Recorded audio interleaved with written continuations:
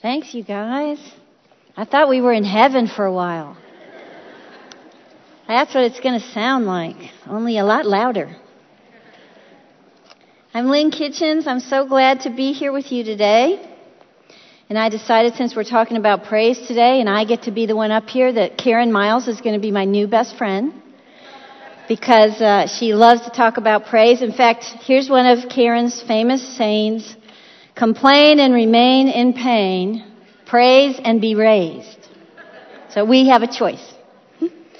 Last week, Deb talked about the different kinds of Psalms. Oh, before I forget, let me say hello to our Bible study that's out in Aledo now, our Christ Chapel West. So we're so glad you're a part and getting together.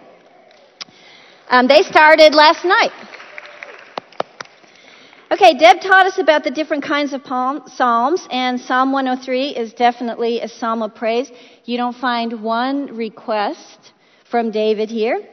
You won't find a lament. You won't find a complaint. There are no clouds on the horizon. No notes of sadness in this psalm. Instead, it is a crescendo of pure praise, starting with David, moving out to the praises of Israel and the praises of the angels and all creation. I have a fun story that's connected to singing that happened to me in 9th grade. I was in a choir, not because I sang well. I was very mediocre, but I liked to sing, and so they made me a second soprano. I'm not sure what that person is, but for me, it meant I couldn't sing the high notes of the soprano and I couldn't sing the low notes of the alto. So you have an idea of my extensive vocal range as part of the choir. And we were getting ready to sing a special in a church near our high school. And so I learned my second soprano part as best as I could. We went, probably on a Sunday, I don't remember, into this auditorium in a church, sort of similar to this, but smaller. And for some reason, our choir director, he lined us up along the wall singly. So our choir stood against the wall facing forward, so when we sang, it kind of came into the whole room, which was really fun. But we got back to choir class on Monday, and Mr. Forrest said, well, I didn't tell you, but we were taping this song that we sang in this church. And we're like, okay. And he goes, but something happened. Since we were all lined up against the wall, the microphone was taped above one person.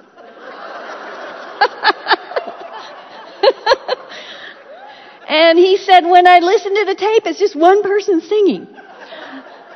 But the good news is, he said, whoever this person was, they knew their part perfectly. And he said, when I find out who it is, I'm going to turn it on. You all can tell me. That person gets an A for the semester. Which was, in high school, you're just trying to get all the A's you can get. So as soon as he turns on the tape, everyone recognizes my mediocre voice and starts laughing. And I'm thinking, I don't care. I get an A. But the good thing is, I knew my part well, and I did what my teacher expected. God gave us a part to sing when we came into this world, and He expects His children to sing it well. We are born to sing God's praises. That's the part we have to learn. And throughout our life, it's like there's a microphone just above our heads. And every praise that comes from our hearts goes up into God's ears. It's what we're supposed to do. It's what He expects from us. And if we know our part well, and we're singing it here, before we get there, He has lots of rewards He wants to hand to us. Built into praise and the obedience of praise are rewards from God. Do you want to feel closer to God? Sing His praises to Him. Do you want to find joy in the midst of suffering? Praise God. Do you want to keep an eternal perspective? Spend time praising God. Do you want to keep fear from ruling your life? Spend time praising God. Do you want to have a life filled with hope and filled with truth? then spend time praising God. I love the old song, Praise the Lord. It has these true words in it. Our God inhabits praise.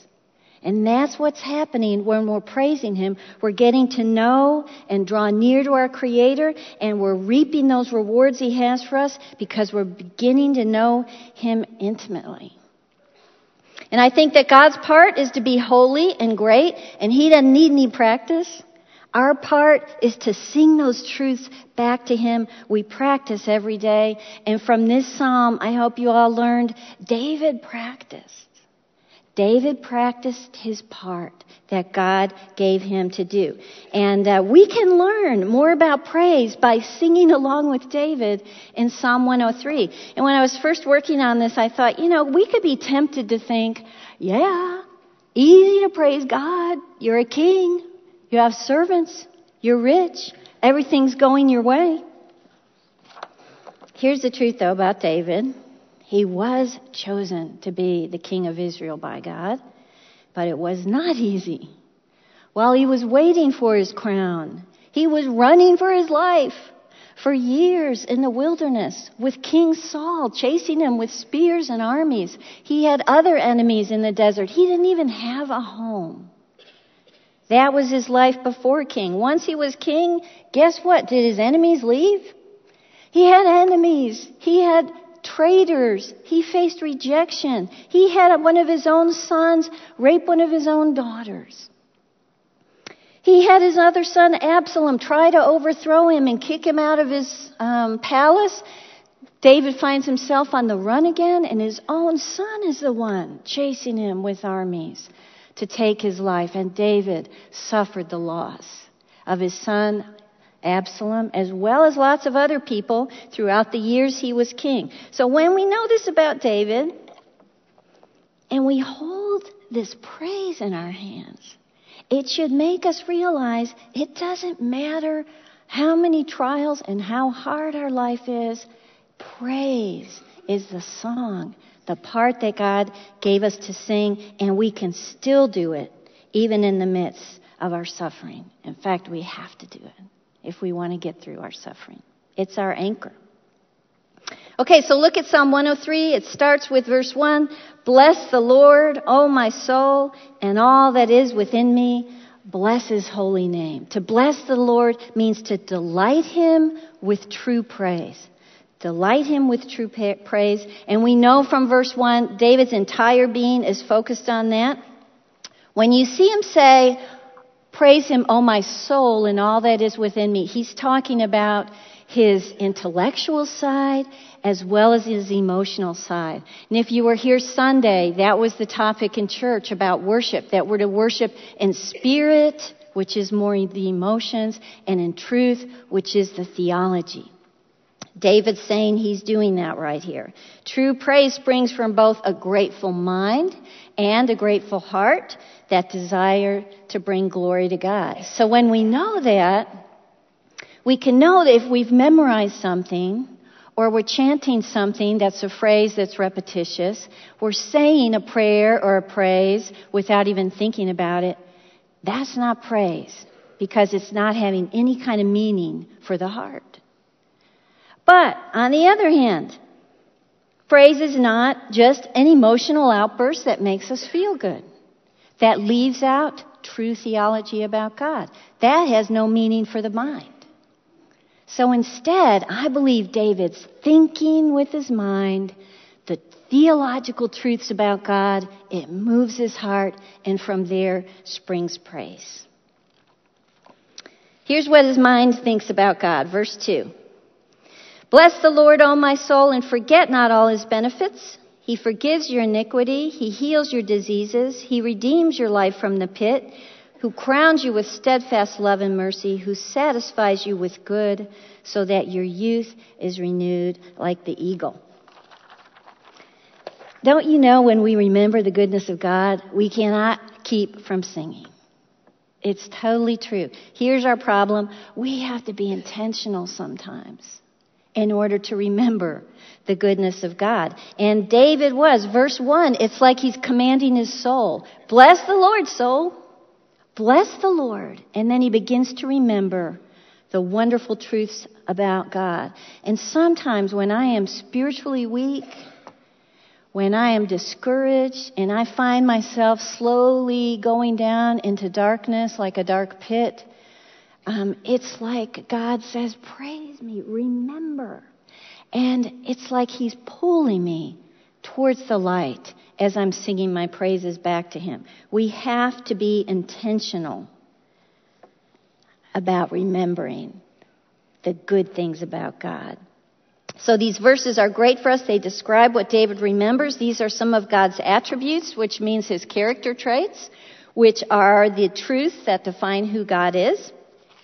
So first he talks about forgiveness.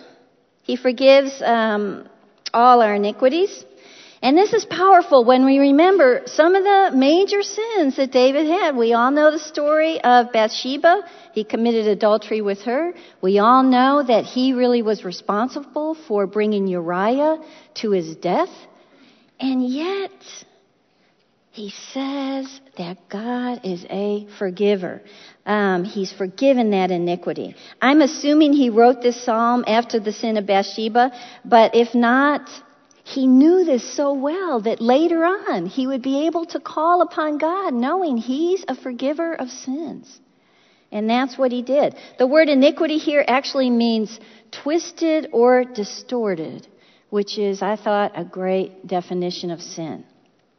So if we want to sing our praise part well, we have to stop and remember all the twisted and distorted sins we've committed against God and how He's our forgiver when we come to Him. And that should bring praise rising in our hearts. We can rejoice in that. Look at Ephesians 1.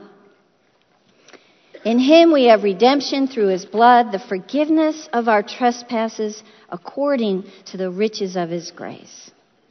And then David talks about healing. He heals all your diseases. Okay, this is also amazing when we think about David's history, because we all know Bathsheba got pregnant from David.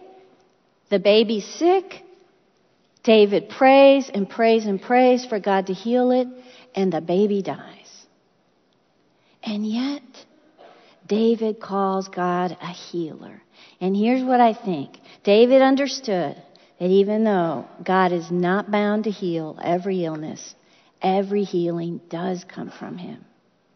David knew he chose not to heal that baby, but he still knew he was a healer. All healing comes from Him. And we need to remember that so we can sing loudly. He's our spiritual and He's our physical healer. I read about a woman in Australia recently who, because of some diseases, she had lost her arms and her legs. Mostly they had to amputate because of this disease.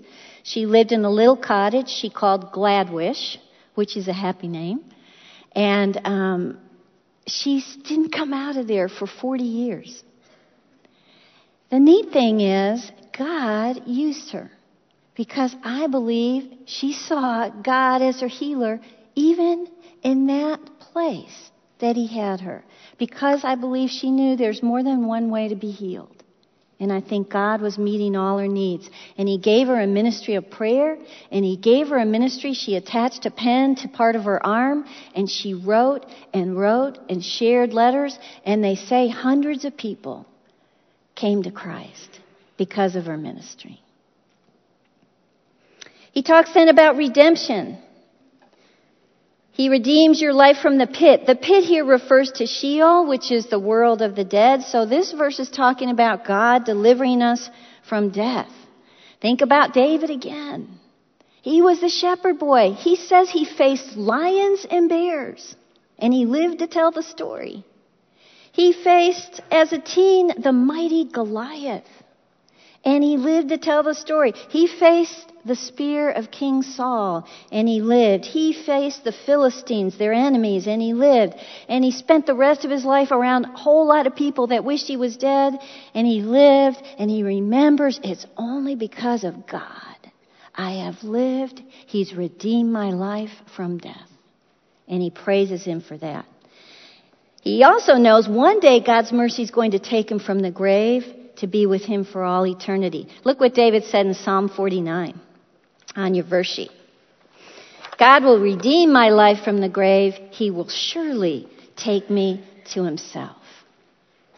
To sing our song well, let's remember God is our protector throughout the day. And I just have to say, I really don't think we have any idea how many times we came close to death, that either God sent his angels to intervene or he changed the circumstances. There's no way for us to know that, but we believe it.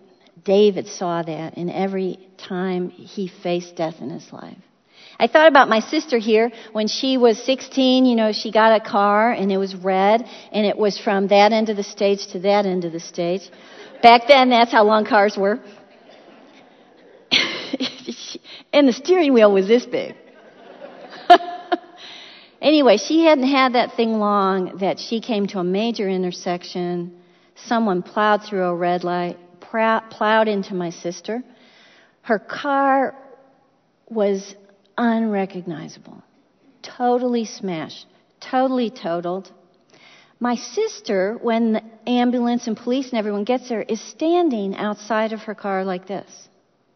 And we said, they said to her, how did you get out? And she said, I don't remember getting out. And he said, how come you don't have one scratch on you? She says, I don't know. Those are the kind of things I think God was her deliverer, and we can walk in confidence knowing that. But then we also praise God. We know one day he's going to deliver us from the darkness of death and the grave to spend eternity with him. Look at Romans 8. We who have the first fruits of the Spirit groan inwardly as we wait eagerly for our adoption as sons, the redemption of our bodies. Okay, then David talks about love here.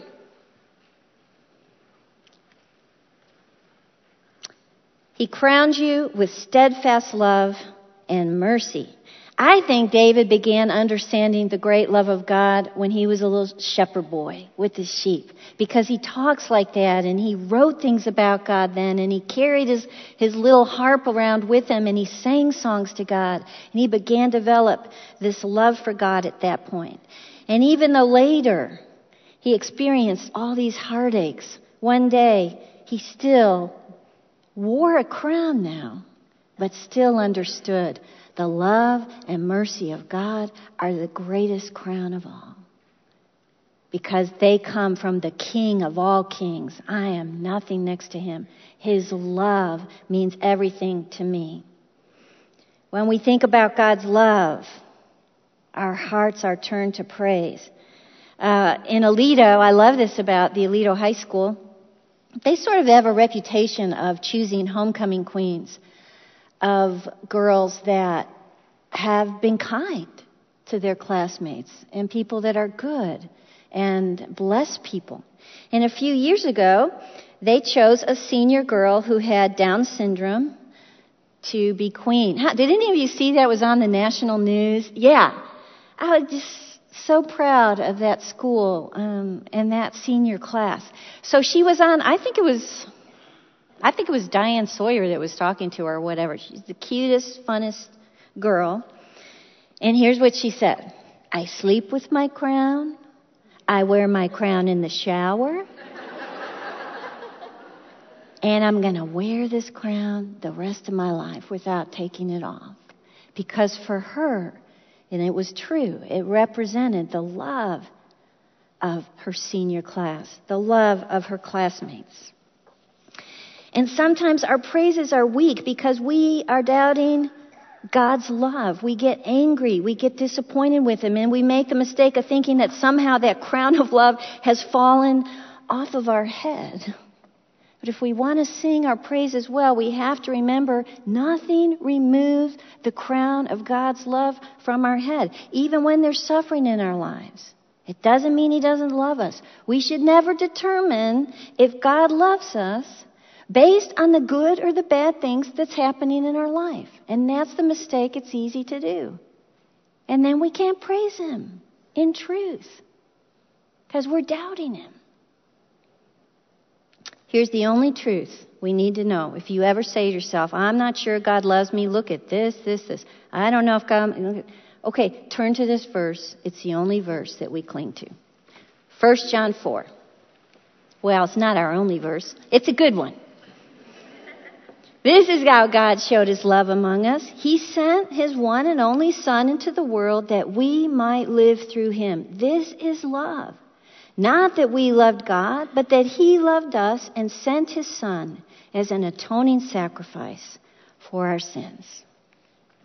The truth is, God's love is a crown of beauty on our heads.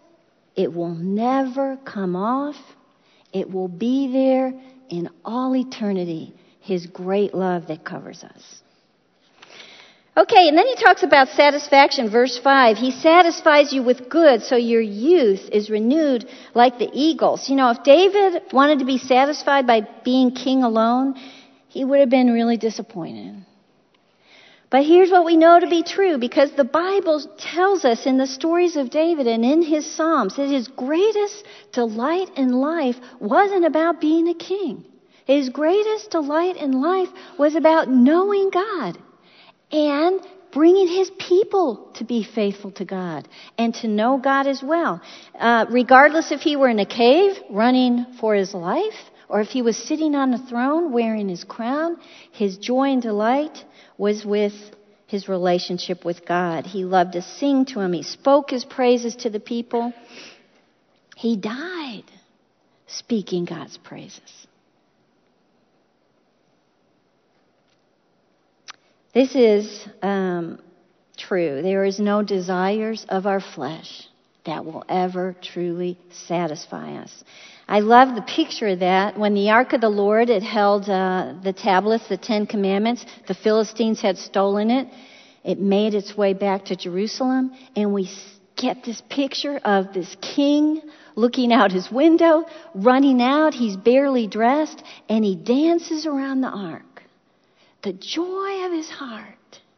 Not being dressed up and being a king. God's words were coming to Jerusalem. The presence of God in the Ark of the Covenant coming to Jerusalem. That's what made his heart beat. That's what satisfied him. God gives us all we really need in a relationship with him. He has to be our satisfaction if we want to be people that praise him. We have to realize he's my goal. He's my goal. Not that job, not to make this much money, not to be able to travel a lot, not to just have a great marriage. He's my goal. If we do that, we're going to be praising him well, and we're going to find great satisfaction as if we were renewed like an eagle. What's stronger than an eagle? It's a picture of God giving us spiritual vigor in the midst of a hard place to live. Look at 2 Corinthians. We do not lose heart. Though our outer nature is wasting away, our inner nature is being renewed day by day. And Jesus agrees with this. Look at Matthew, what he has to say. Don't worry saying, what shall we eat? What shall we drink? What shall we wear? For the pagans run after all these things, and your heavenly Father knows that you need them. But seek first his kingdom and his righteousness, and all these things will be given to you as well. Be satisfied in God. Okay, if you glance back down through those attributes of God and what David remembers, do you see how there's actually sort of an outline or a timeline of a spiritual person's growth in Christ? It begins with how he heals us and redeems us and forgives us, and then it shows how we grow, protected by his love and mercy, and it ends up talking about how at the end of our life we find we are satisfied, and even though we're old, we have spiritual strength. So David started his praise this way. He's looking inward, he's praising, but now it's as if he looks up and he sees around him the nation of Israel. And so he's going to call on them to sing their part.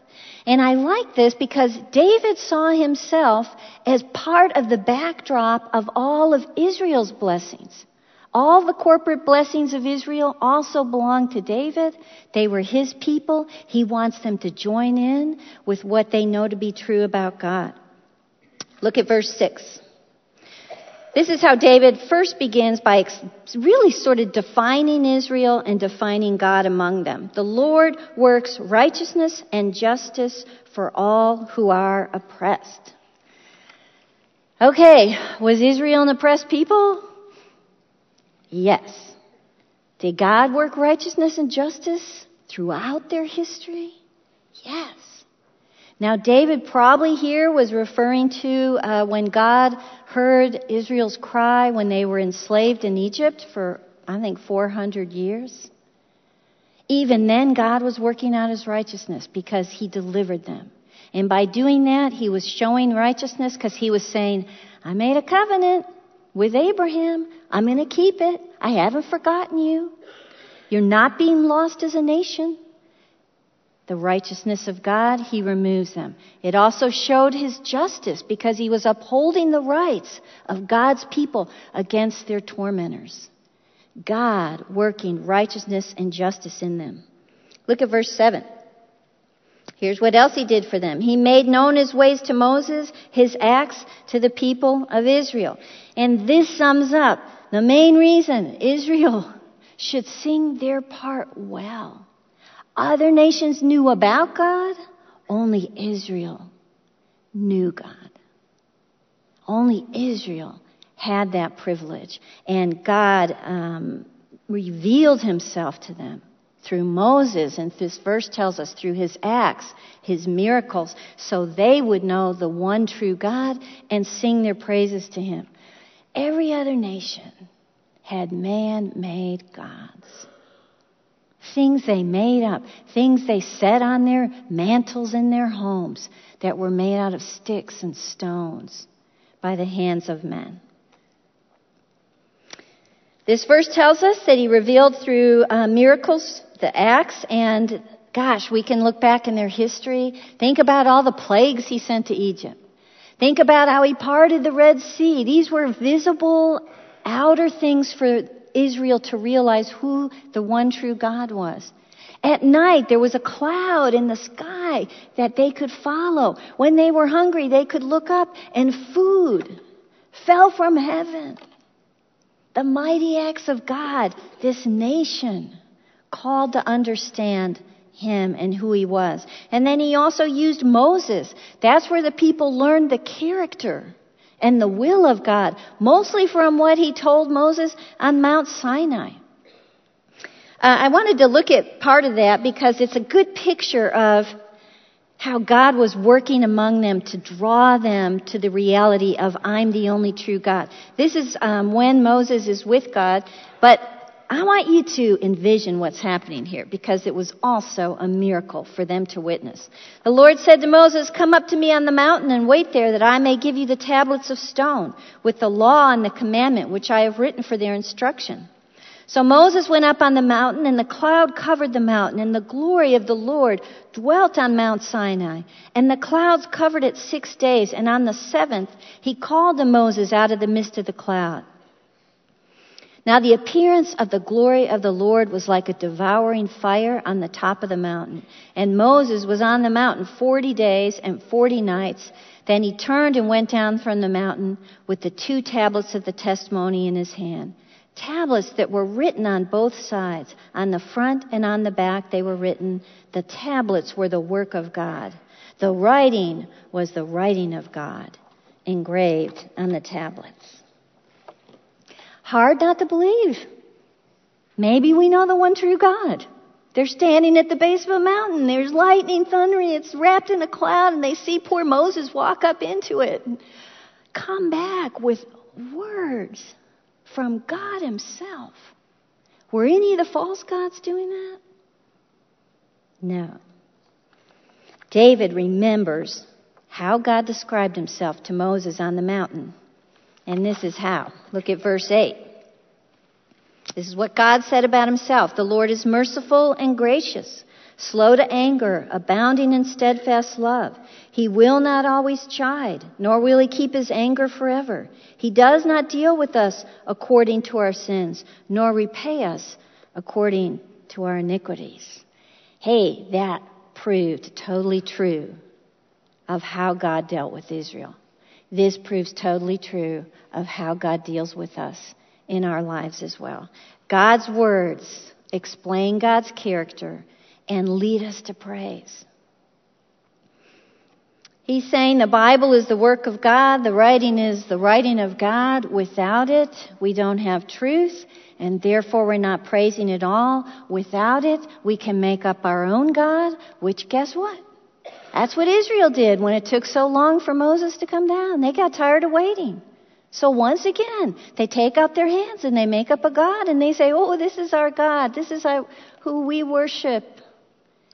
And we sometimes do the same thing. If we're tired of waiting on God, if we're tired of studying the words of God, we can decide God is whoever we want him to be. If we decide, I'm going to read these Christian books and they've got even more authority in my life than the words of God. This is how we praise well, because this is where we learn who God really is. Psalm 119:7 tells us this. I will praise you with an upright heart when I learn your righteous rules. So how does God's word explain God's love? Didn't you love these? We sing these verses, verse 11. For as high as the heavens are above the earth, so great is his steadfast love toward those who fear him. As far as the east is from the west, so far does he remove our transgressions from us. As a father shows compassion to his children, so the Lord shows compassion to those who fear him. I think David is thinking about how false gods can't love us.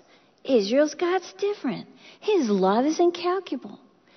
From the distance between earth and heaven, his forgiveness is also indescribable. The distance between east and west, his love is tender and touching, like the love between a father and a son.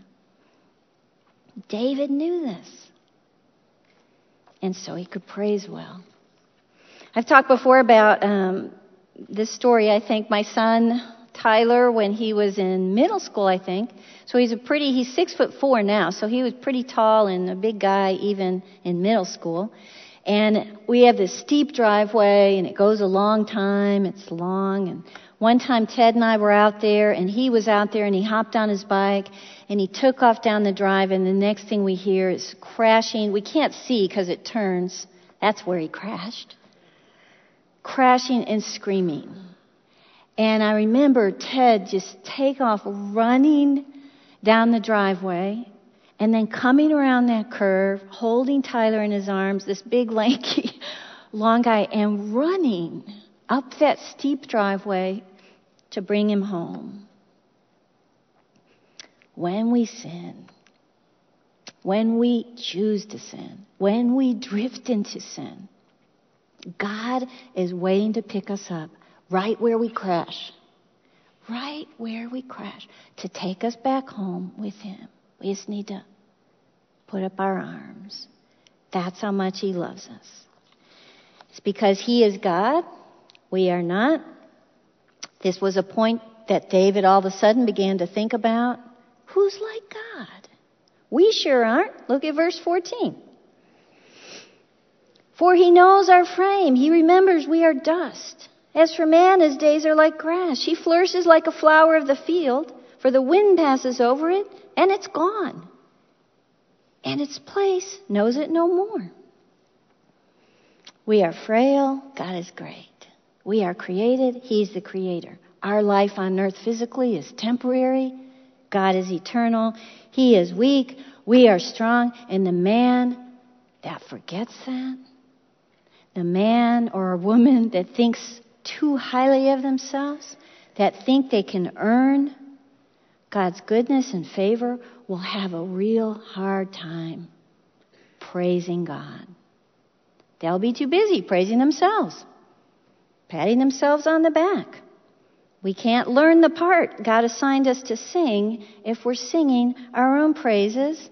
Praise can never hold hands with pride. Praise never comes out of a prideful heart. And sometimes I think, well, we aren't probably prideful. I'm not prideful. But when we think to ourselves, I'm going to help God out here. Or I'm not going to go to God with this. I'll just handle this myself. Or I deserved to be blessed in this. Those are pride issues that keep us from going and praising our God. Acknowledging our frailty helps us to sing God's greatness. Acknowledging who we are. I thought about Job here. God allowed great suffering in Job's life, a righteous man who could have said, I deserve all blessings from God because I follow him and look at me and I do all this. Job and his friends questioned the actions of God when he suffered. And then God showed up. When God presented himself to Job in all his glory, he said, will the one who contends with the Almighty correct him? Who is this who darkens my counsel with words without knowledge? And frail Job replies meekly, I know you can do all things. No plan of yours can be thwarted. Surely I spoke of things I didn't understand, things too wonderful for me to know. My ears have heard of you. Now my eyes see you. Therefore I despise myself and I repent in dust and ashes. Great place to start praising God. Great place. When he admitted his weakness, God's greatness meant a lot to him. Okay, at this point, David began his song looking inward, singing his part. He looks up. He called Israel to sing their praises for these great acts of God in their history. And now he turns and he looks up to the throne of God. This is going to be the crescendo of praise. Verse 19. The Lord has established his throne in the heavens, and his kingdom rules over all. Bless the Lord, O you his angels, you mighty ones who do his word, obeying the voice of his word. Bless the Lord, all his hosts, his ministers who do his will. Bless the Lord, all his works, in all his places of dominion. Bless the Lord, O my soul. And we praise God. We aren't praising the old man in a rocking chair that some people like to envision God.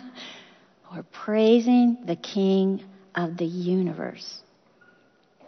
His kingdom rules over all. His authority is universal.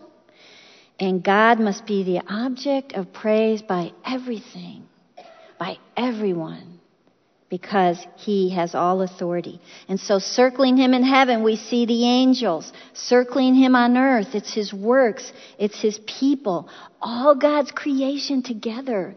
The song that they sing, when they sing their part, it's a crescendo of praise to the King. And it's as if at this point, David almost picks up a baton. And he's like, I'm going to direct everyone. And he sort of taps here, and he begins here, talking to the angels in heaven. And you know why David could do that without feeling prideful?